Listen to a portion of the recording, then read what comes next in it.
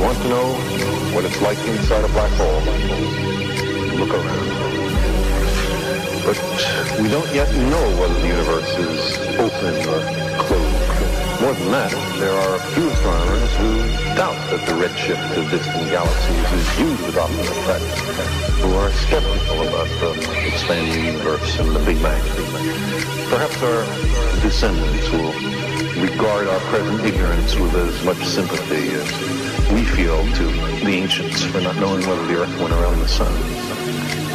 If the general picture, however, of a Big Bang followed by an expanding universe is correct, what happened before that?